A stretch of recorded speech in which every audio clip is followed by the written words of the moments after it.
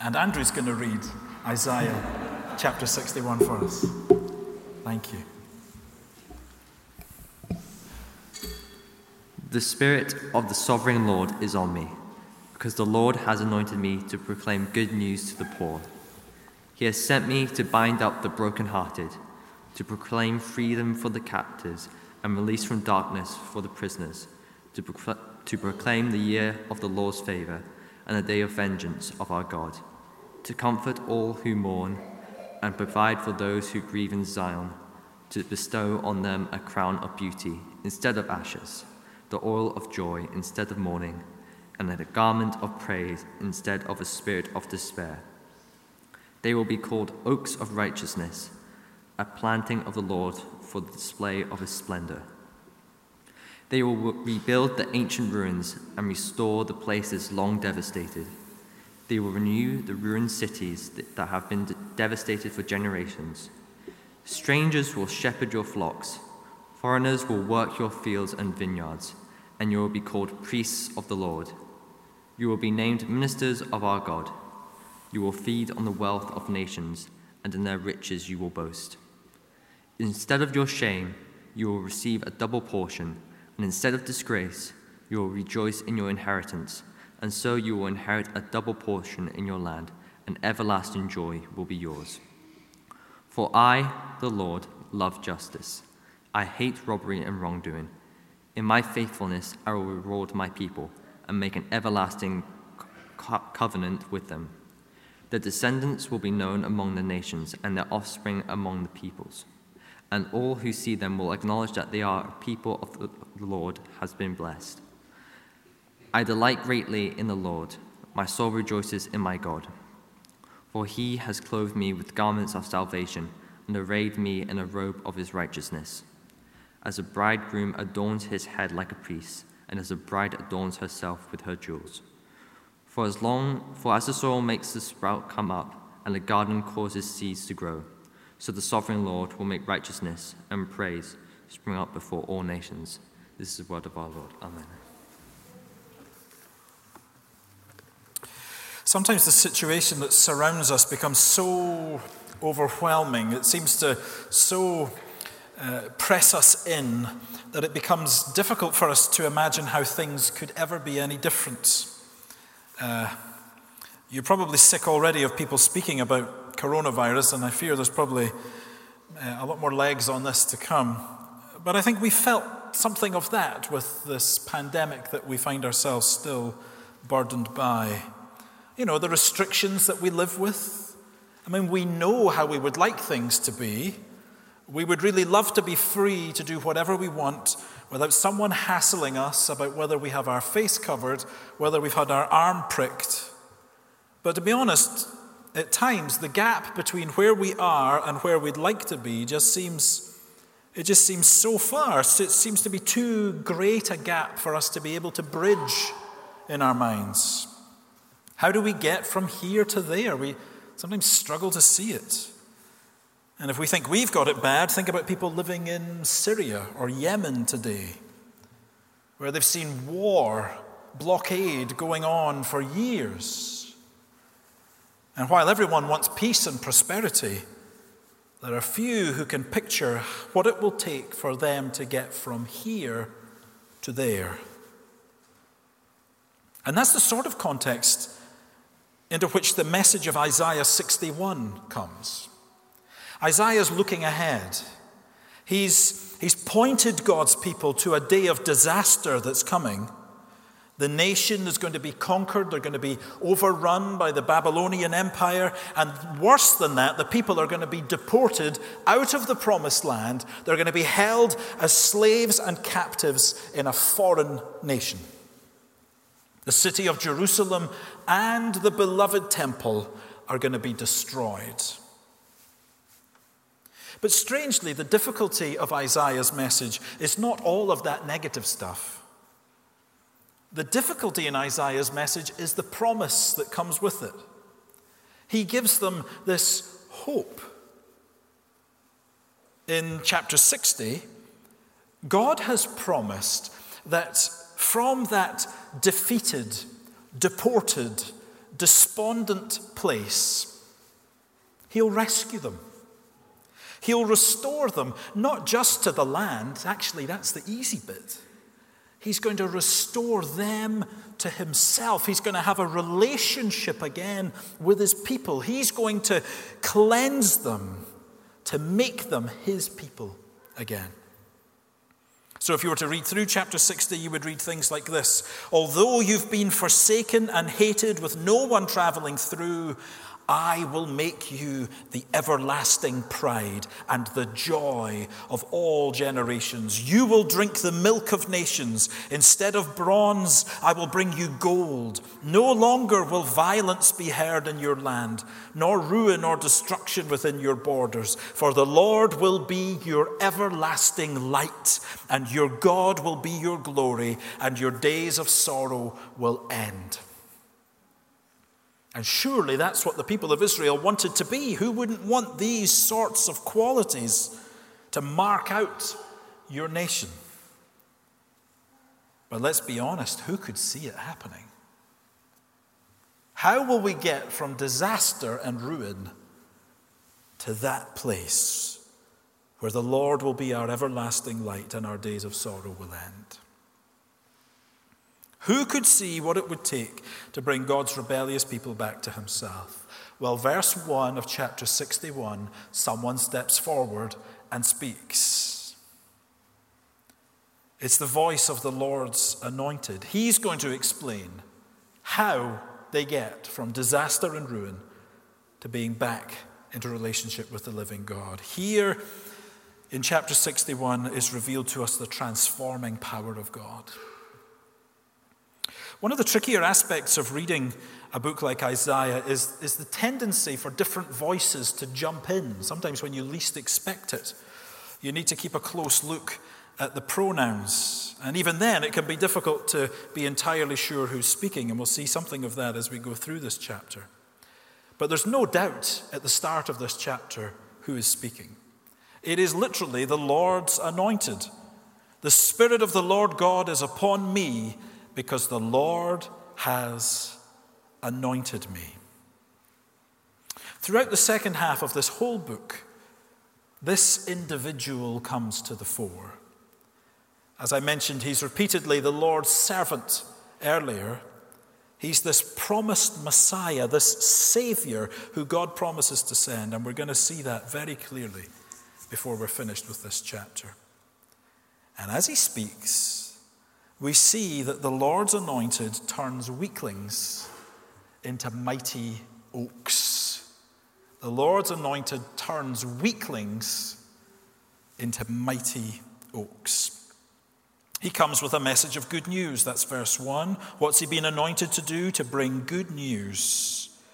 And it's good news for some specific groups of people. Good news to the poor. To bind up the brokenhearted, to proclaim liberty to captives, opening prison to those who are bound, proclaiming the year of the Lord's favor and the day of vengeance to our God. This chapter really is taken up with that declaring of the Lord's favor. He will get on to the declaring of the vengeance of God. You'll find that in chapter 63. But for here, it's the message of the Lord's favor. And this message that he brings to the poor, the brokenhearted, to the imprisoned. And that term that he uses in verse 2, to proclaim the year of the Lord's favor, is actually really helpful for us because it picks up on a significant part of the God-given rhythm of life that was to take place in Israel. Now, we are probably all somewhat aware of the principle of the Sabbath. You know, in 6 days God created, on the seventh day he rested. And this was to be the rhythm of life among God's people. They worked for 6 days, and on the seventh day they rested from their labors. It was a day that was to be holy to the Lord. Well, actually, that rhythm was evidenced every 7 years as well. So not just every 7 days, but every 7 years. It was called the Sabbath year. And so for 6 years, they would work the land. They would sow it. They would cultivate it. But in the 7th year, it was to be a year of rest for the land. And so it wasn't worked. And whatever it yielded naturally, that was to be what was provided for Israel to eat. But the pattern actually went even bigger than that. After they'd been through 7 of those cycles of 7 years, there was a special day came. It was called the Year of Jubilee. So 7 sevens are 49. Every 50th year was the Year of Jubilee in Israel. It was a year of liberation. For all of those who had had to sell their land, or maybe even had to sell themselves in order to survive, then in that year of Jubilee, this reset would take place. The land would be restored to the original families who it had been allocated to. Debts were cancelled. Slaves were set free. The year of Jubilee. And you can find the details of that in Leviticus 25, where Moses tells the people, "You shall consecrate the 50th year and proclaim liberty." You see that language? Proclaim liberty. Exactly the same sort of language as the Anointed is using in our chapter here. Proclaim liberty throughout the land to all its inhabitants. The tragedy, of course, is that these rhythms felt like they were just a little bit too costly for a great many people in Israel. And there's pretty good evidence to suggest that actually in the history of Israel, they never observed the year of Jubilee, and that they were less than faithful in even observing the Sabbath year. And the consequence of that disobedience to God's law was that for the weak, for the poor, for the disenfranchised in society, instead of the hope that the law should have held out for them, because of God's people's disobedience, they were trampled under with no hope. They fell on hard times, and the law that was there to help them was being ignored, and they were left hopeless. And this is part of the reason why Israel would be taken off into captivity. But into that environment the Lord speaks. The Lord's anointed proclaims the year of the Lord's favor. It really is a jubilee, a declaration of liberty. Those who would be languishing in Babylonian captivity are given the promise of the Lord's anointed who will come and pronounce them free. And notice that it's more than just a promise for those who are poor and brokenhearted and lowly. There's a certain disposition of heart here as well. I don't know if you notice the number of times between verse 2 and 3 that reference to mourning is made. He's come to comfort all who mourn, to grant to those who mourn in Zion. It's to those who have ashes on their head. I mean, this is what Israelites did when they mourned. They covered their head in ash. Instead of mourning, they'll be given a beautiful headdress. They'll be given the oil of gladness instead of mourning, a garment of praise instead of a faint spirit. The benefits of the anointed one,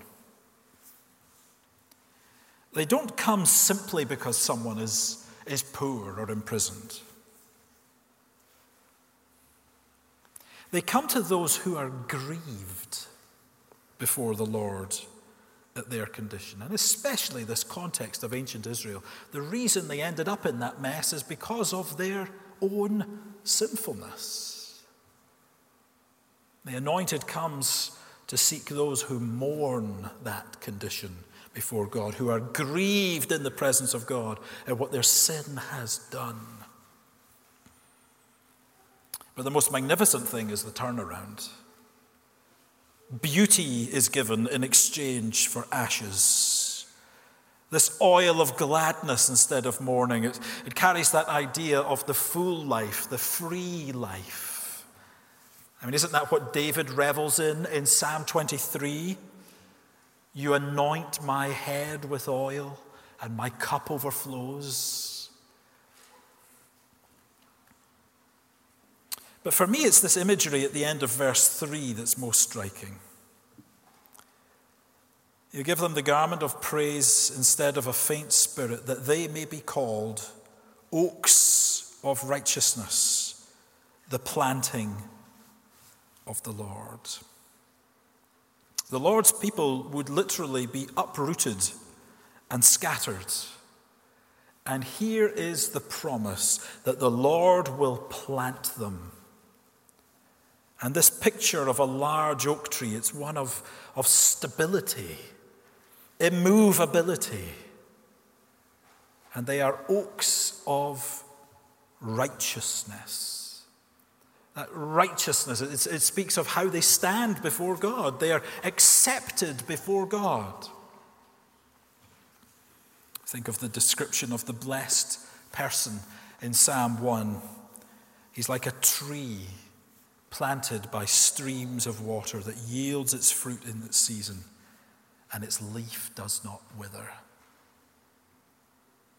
And it's this transformation that's going to enable God's people to do the rebuilding. And if you read back over verses 4, 5, and 6, there's a rebuilding project for them to get on with. They will rebuild the nation. There is reconstruction in verse 4, where the ancient ruins are going to be built up. Verse 5, the nations will be included in this revived kingdom. Strangers will come, foreigners shall be your plowmen.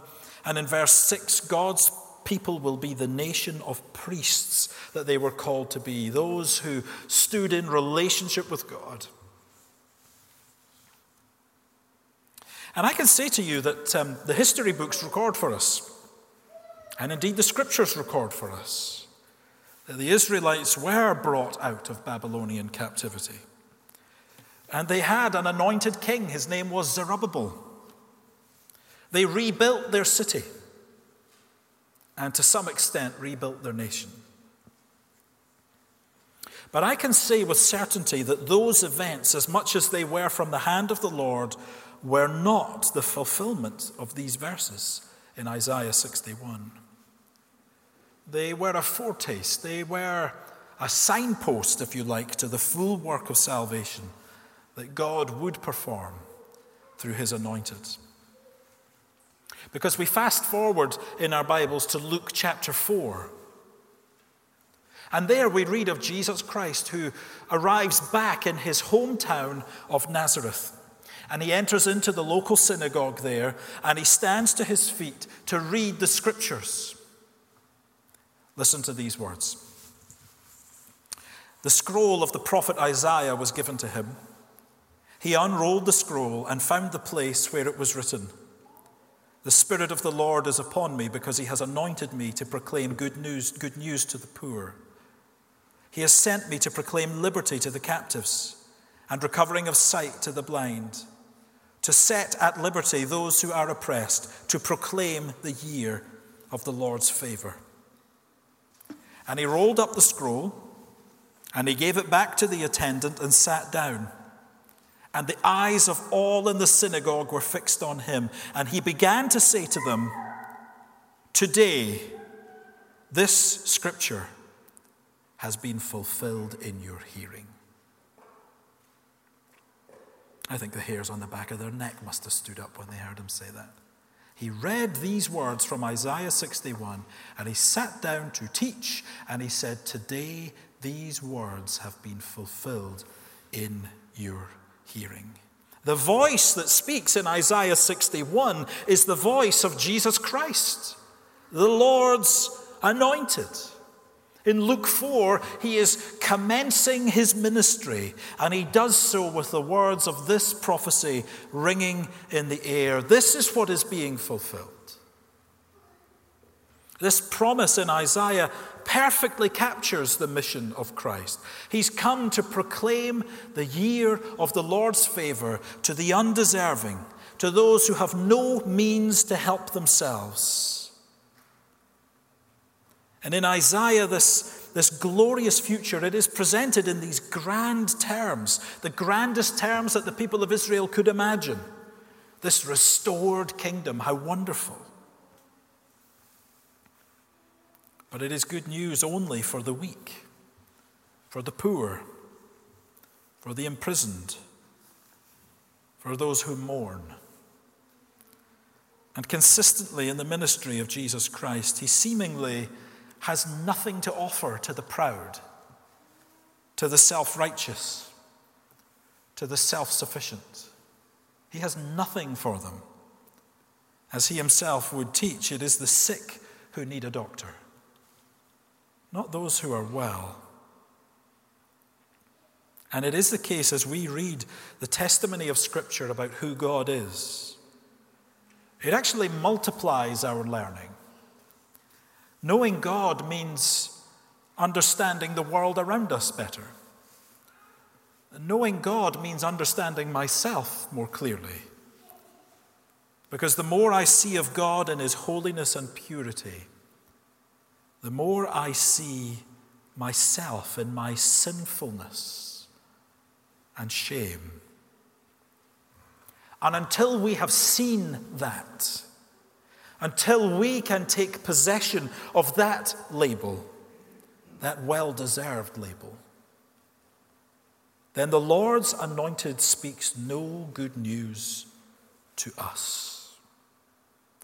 Until we can see ourselves before God as poor, enslaved, and helpless, there is no good news here for us. Because it is for those who are enslaved in sin. It is for those who are in spiritual poverty, those who are convicted about their rebellion against God. It is for weaklings. Weaklings who know that they're weaklings. He turns all who come to him in faith into mighty oaks. Now, I reckon if we were given the job of coming up with a metaphor for the church, if you were given the task, I could give you a blank sheet of paper and say, right, look around. This is the church. Draw me a picture that would sum it up. I don't think many of us would plump for mighty oaks. Something much more flimsy would seem to be in order. A paper straw, perhaps. But if we look at the apparent weakness of the church and become discouraged because it looks so weak, then in some ways we miss the point. And we get some more insight into the sort of transformation that takes place when the voice changes. And the voice seems to change in verse 7.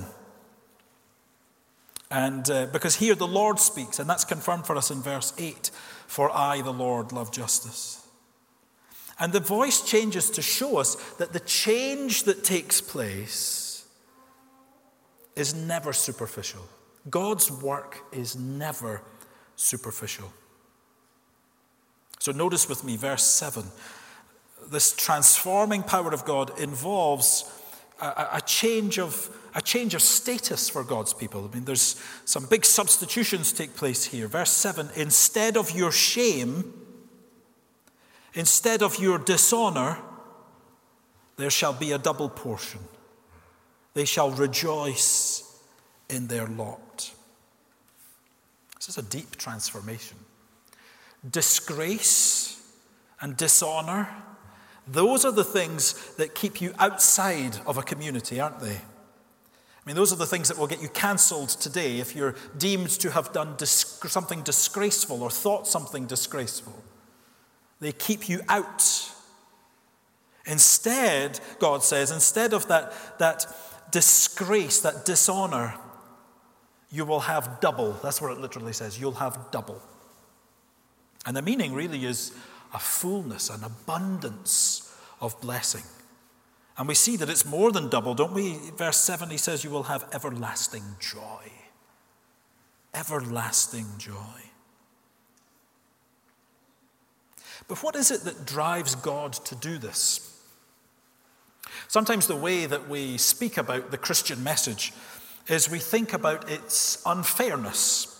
After all, we are sinners, and yet God does not treat us as our sins deserve. Instead, he gives us double. He gives us this everlasting joy. He gives us forgiveness. He gives us a right standing before him. He brings us into his family. We are oaks of righteousness. As he's going to say later on in verse 10, he gives us the robe of righteousness.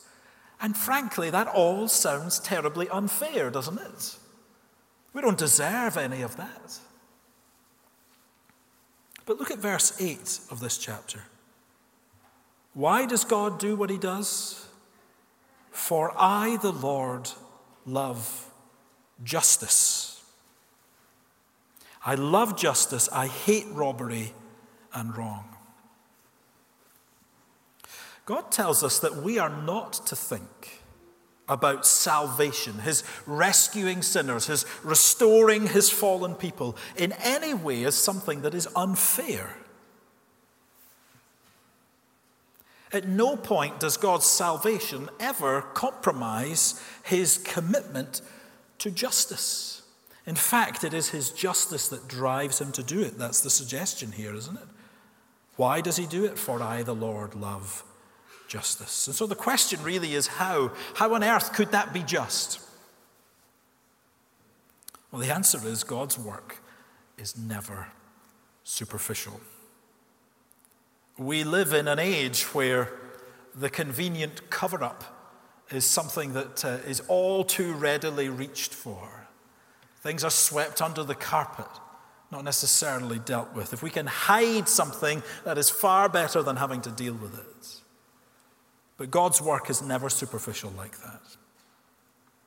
And really, one of the keys is to pick up this change of status language that is used. How they were one thing and now they are another. And in particular, there's a comparison made in verse 10 with being dressed like a bride and a groom. As a bridegroom decks himself like a priest with a beautiful headdress, and as a bride adorns herself with her jewels. And this is a common image in the scriptures. Israel is very often described as God's bride and tragically described as God's adulterous bride. And yet he pursues her and he makes her his. And it is the case, just like when I got married, what little was mine became Amy's, and whatever was hers became mine. So that same sort of union takes place between Christ and his people. He has actually so united his people to himself that what is theirs actually becomes his. All their sin, all their shame, all their dishonor, he makes it his. And he bears it away on the cross as though it was his own. Because in a legal sense, that sin, that shame, it became his when he united himself to sinners. And it's there on the cross of Jesus Christ that God's perfect justice against sin is poured out upon him.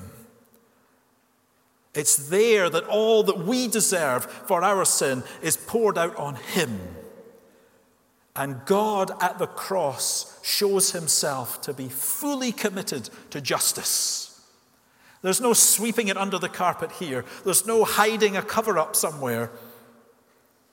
He is just and the justifier of the one who has faith in Jesus. God's work is never superficial. The Messiah really does deal with these great barriers to knowing God. He brings about a real change in our status before him, driven by his perfect justice. And look at this, it produces a distinct people. That's the sense of verse 9. Their offspring will be known among the nations. All who see them shall acknowledge them, that they are an offspring the Lord has blessed. A distinct people. To a watching world, it is evident in those people who God has transformed by his anointed that only God could do this. Only God could produce such a thing. Because you see, God's work is never superficial. Friends, how do we get from where we are to where we would love to be? How do we get from sinfulness, lostness, shame, rejected by God, to being right with him, to being forgiven, to having hope of eternal life beyond death with him? Well, this passage speaks to poor lost sinners, and it doesn't tell them to do something. It doesn't tell them to be something. It points them to the Lord's anointed. It says, turn your eyes to Jesus Christ. That's where our gaze is directed from Isaiah 61, to look to Jesus Christ who fulfilled this very scripture. It's a message of God's grace, deserving only God's rejection and judgment. Instead, God rescues us, meeting all the demands of his own perfect justice. His beloved Son takes our place. And what an assurance that gives us. You know, you read the history of Israel, their restoration seems so short-lived at times. They make these big commitments, and within a few weeks, they're off worshipping idols. But we can be sure that we belong to God because he has made what's described in this passage as an everlasting covenant, an everlasting commitment to be our God. He's forever committed himself to us. All of the demands that justice would make, stacked up against us in our sinfulness, we are assured here that they are forever silenced because of what the Lord's anointed has done. God's work is deep and it lasts forever. So it's important to be clear that as a church, we are not here for your money. We're not even here for your attendance. On their own, those things are superficial works. But we are here to present to you the good news that God might actually change us, starting with our hearts, giving us new hearts, cleansed from sin, and rejoicing in the Lord, which is where this chapter ends. It ends on a note of rejoicing, because the voice changes again in verse 10. It's no longer the Lord, but who is it? It could be the Lord's anointed, but I must admit, I hear Isaiah's voice here in verse 10.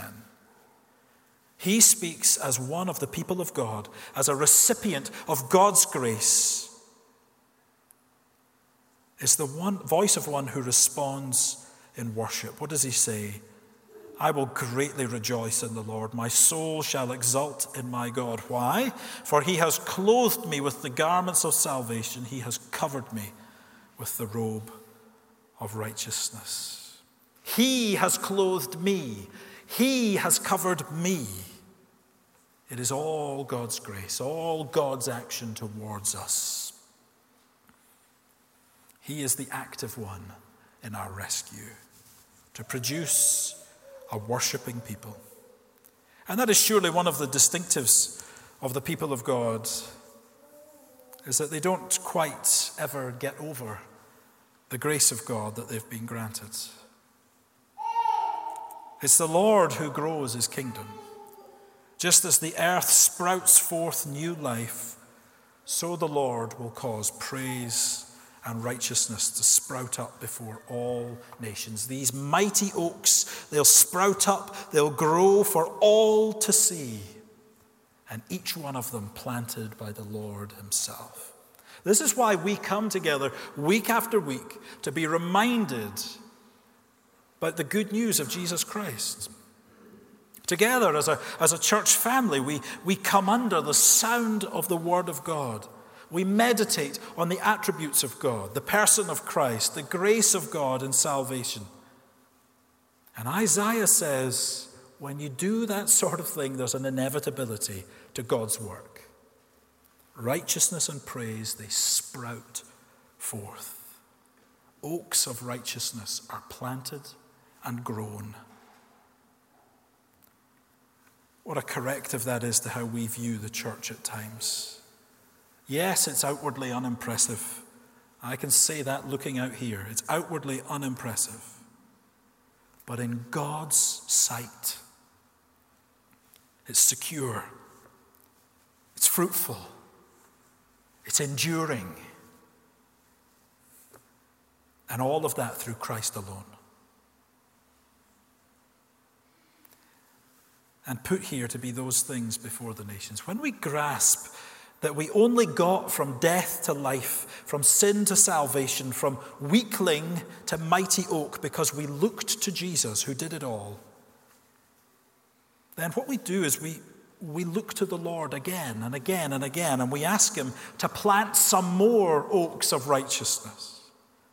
This week, as we enter into Holiday Club week as a church, with all of its activities, all of the things that we want to do so well, the main thing we do is we turn to the Lord's anointed and we ask for his transforming grace to be at work to save people, to plant some more. As we interact with our neighbors, our family, our friends this week, we look to the Lord and we ask him, plant some more. That our testimony as individuals and as a gospel community here would be used by God to bring people to his anointed, to hear the good news that he proclaims, and to believe in Jesus Christ, so that God may be glorified, that another soul can say, it is God's transforming power that has changed me from sinner to saved. Let's pray that that transforming power goes with us into this week in all our labors for him. Amen.